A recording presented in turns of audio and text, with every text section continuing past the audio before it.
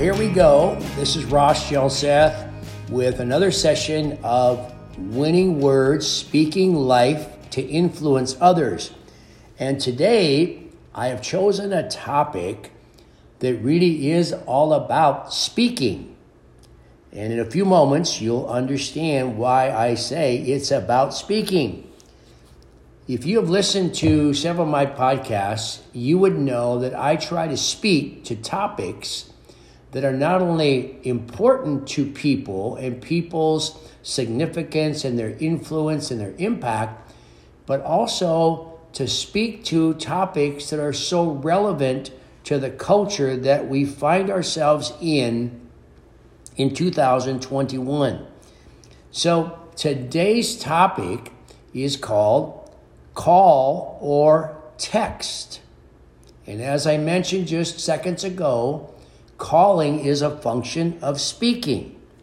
So my question to you is, should you call or should you text? I recently came across a study, scientific study, related to the impact on relationship relative to picking up your phone and quickly texting or picking up your phone and taking the time to call. Now, don't get ahead of me. But the source of my information, and I text every day, likely you do as well. I do call every day. But this study was really about the impact on you and on the other person who's receiving your call or your text.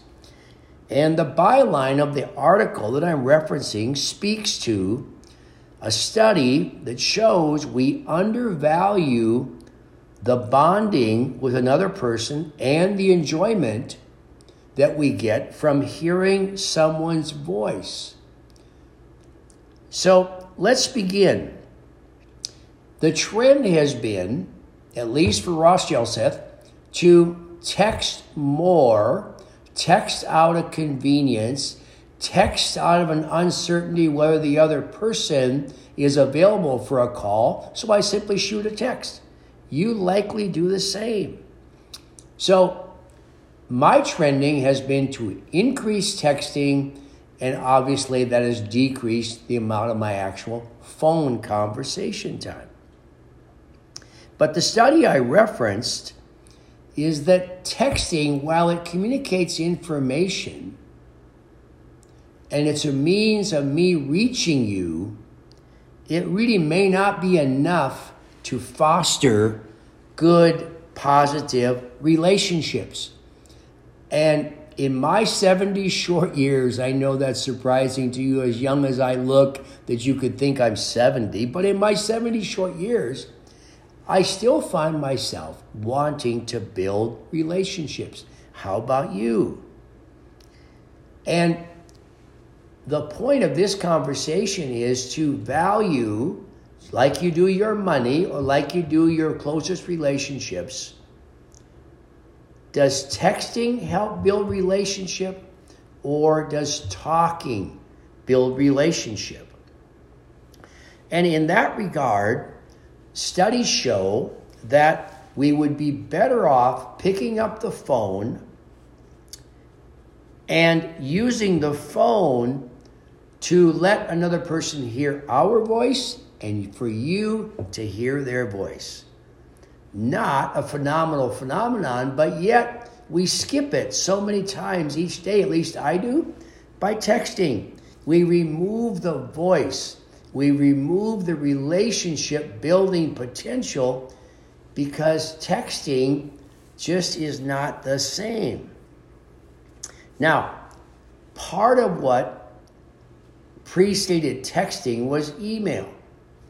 So let me give you some of my learnings relative to email. First of all, you probably agree that we get too many emails every day, most of which we don't pay any or very little attention to. So in that regard, email surfaced as a means of communicating with people.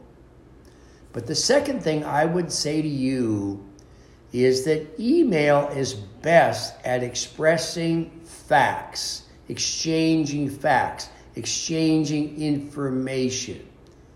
I don't know how many emails I type per day, but some day it's quite a few. And it's particularly effective when I want to communicate information to several people. So in my years as the head of a school, I could send one email and I could send it to 120 faculty and staff members. Everybody got the information. Effective. But my third learning about email, in addition to its allowance to exchange information and facts and its ability to communicate with several at once, is that I learned that email is best without emotion. You know where I'm going? I found that in too many cases, particularly if there was some degree of anxiety, some degree of stress, some degree of, let's say, concern, all the way up to anger, email was not a good means of communication. I never found a solution to any issue via email, because if the issue had any emotion to it, it only got worse when the person on the other end, or I could be guilty of this as well, extending too much emotion. And here's what happened. The other person or I could not interpret the level of emotion. Now, enough on email. Let's go back to the voice. Let's go back to the phone. So 15 years ago, when we used email and or we used phone, a conversation on the telephone includes fluctuation in voices, includes pause, includes laughter, includes times of silence, all of which feed emotion. So in that regard, telephone is a more effective means of discerning the emotion, the feeling tone of the other person on the other end of the line. So just pause and think now, okay? Do you get as much emotion? Do you get as much feeling tone via email, properly done, not the kind with a whole bunch of emotion and anger? Or do you get a better feel when you actually speak to someone on the phone? Studies show that people on the phone, when they're done with the conversation and the phones are hung up, so to speak, that feeling tone was much better, and people were in fact happier with the exchange on the phone. Why? Because it helps build and strengthen feelings towards the other person.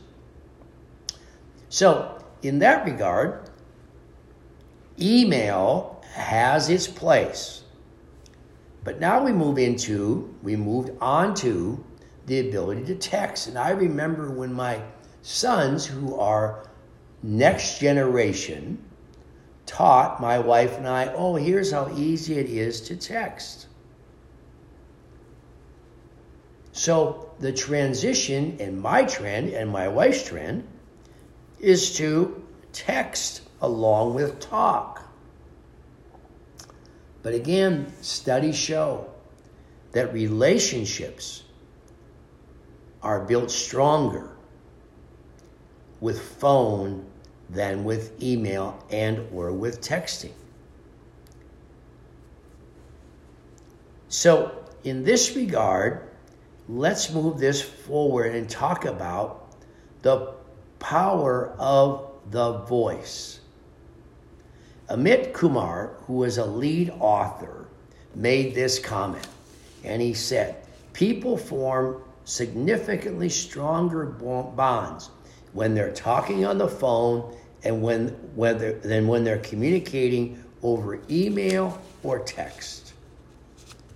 The power of the voice is such that A voice can include and transmit, so to speak, intimacy.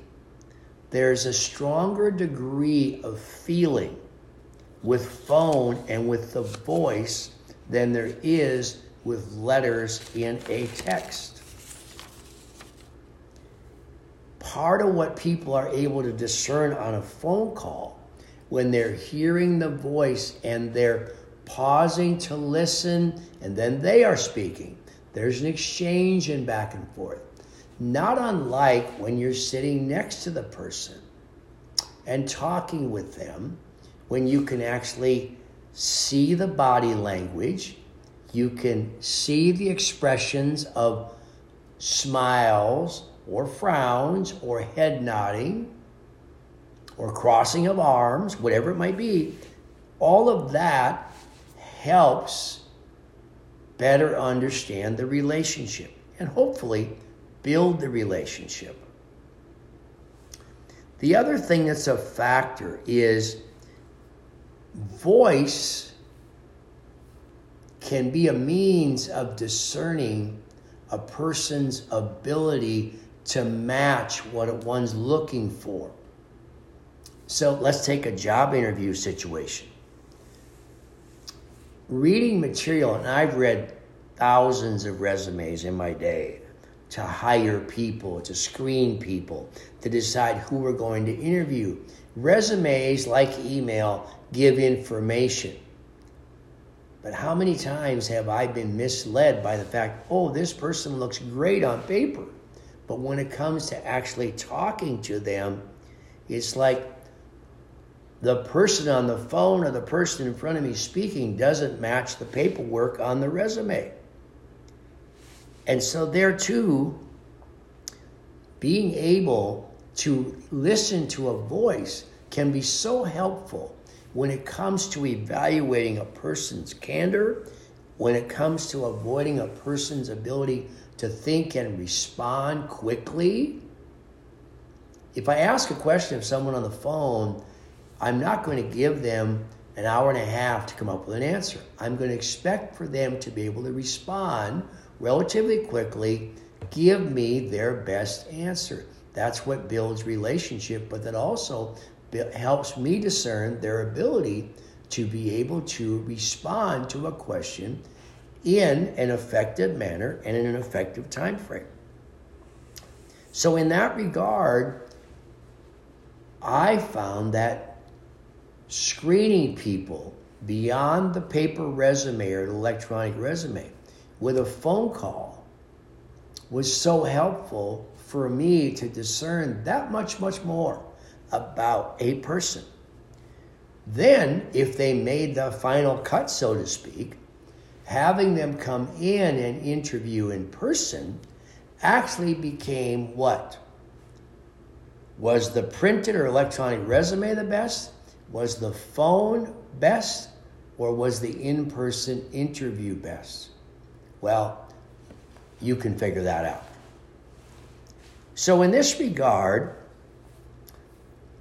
conversations, our voices extend with them a variety of emotions. And those emotions help us understand better. And it brings out emotions in us. So for example, if somebody on the phone says to you, I have had a tough day, I would say, or I've had something difficult happen in my family, you are likely to say, from a position of empathy, oh, I'm so sorry. What does sorry communicate? That you're with them. You feel for them. You want to help them. You want them to get in a better position. So you see there too, the voice fluctuation, the voice and what it communicates helps the emotions exchange themselves back and forth. What do emotions do? Emotions strengthen the bond. Emotions strengthen the relationship. So as we look at this topic of text or call, I know it's so much more time efficient. It's easy to text. It's just boom, boom, in and out. But the reality is showing that if you want to build relationship or relationships, you want to go deeper with someone, then we need to overcome the fear that, well, I don't want to interrupt, so I'll text. We might have a fear that there would be an awkward moment if we called. The reality is, and sometimes too, I don't know if you're like me, but sometimes I take the easy way out. If I'm not sure how someone's going to react, I may decide, well, I can text them, and text kind of keeps me on neutral ground. Whereas if I call and I start speaking, the person might not like what I have to say. So what do we do? What does Ross do? Occasionally, and I try to prevent this, but I've done it. I've sent a text as a means of initiating contact, but not broaching the real subject I want to approach. So again, if the goal is to become closer to someone, then being smart to how that happens is so important. I would challenge you to be smart, be wise, and pick up the phone and draw closer by punching in that 10-digit number, area code, 7 more numbers, and talk. To summarize, texting can be quick, it can be effective if you're just trying to pass on a quick message, or if you want to set up a time. I did this just this morning. I sent an email to a colleague and said, can you call me tonight so we can have a more lengthy conversation? His response back minutes later was, yes, look forward to it. What did that tell me? That told me that I used email for one purpose, to communicate a request. The request is I wanted more time with you to go deeper with the conversation, to build stronger relationship, exchange information. How are we going to do that? On a phone call tonight. So email and texting is useful, but and I think this is so important in the era we live right now in the culture, we need to build stronger relationships. Because of COVID, we've gone about a year right now since the beginning of shutdown in our culture due to this fear of a pandemic. Some say it's a massive overreaction. Some people are still in fear of the virus, and there's a bunch of people in between. So in the culture that's being created by this COVID phenomenon, we've actually reduced physical contact time. We've reduced voice contact. We've reduced eye contact. And if we continue to use text, we've continued to reduce the voice and the emotion that goes in it. We live in a time where loneliness is an increasing concern. Can we help that situation? Can we reduce loneliness? I would say to you a resounding yes, we can. Pick up the phone. Build relationships. Maintain relationships. And do so with wisdom by using your voice, by talking rather than typing. Let me summarize. Email helps pass along information. Texting, quick, efficient, again, passes along communication. But if you want to build relationship, if you want to express emotion, if you want to increase your bond with someone, then I would say that you pick up the phone and have the voice conversation. Talk rather than typing. I would like to thank, as a backdrop to this conversation, Jill Suttie, who is a book review editor, and she reviews for Greater Good. And she referenced this article as a point of teaching and concern for the culture we currently find ourselves in. Text or call or text. Each has a purpose. In my book, Winning Words, there's a saying, and the saying is this: if you want to go fast, go alone. If you want to go far, go together. I think that saying, in summary of today's focus on call or text, really says a lot about calling and texting as well. If you want to go quickly, if you want to go straight to a point quickly, then text or email. But if you want to go far, going far is a function of building relationships. Phone calls build relationships. Thanks for listening in today. I hope you'll find this helpful. And when you prepare to text next time, later today, likely, or if you're going to send an email, I would ask you to pause and say to yourself, would my relationship with this person be better off? Would I strengthen the bond? Would I build a more positive relationship by making the call? If your answer is yes, then pick up the phone and enjoy the conversation. Thanks again for listening in to Winning Words, where we speak life to influence others. And again, what a blessing it's been for me to speak to you today about such a relevant topic. God's very best to you, and I look forward to our next opportunity to be together. God's best to you all.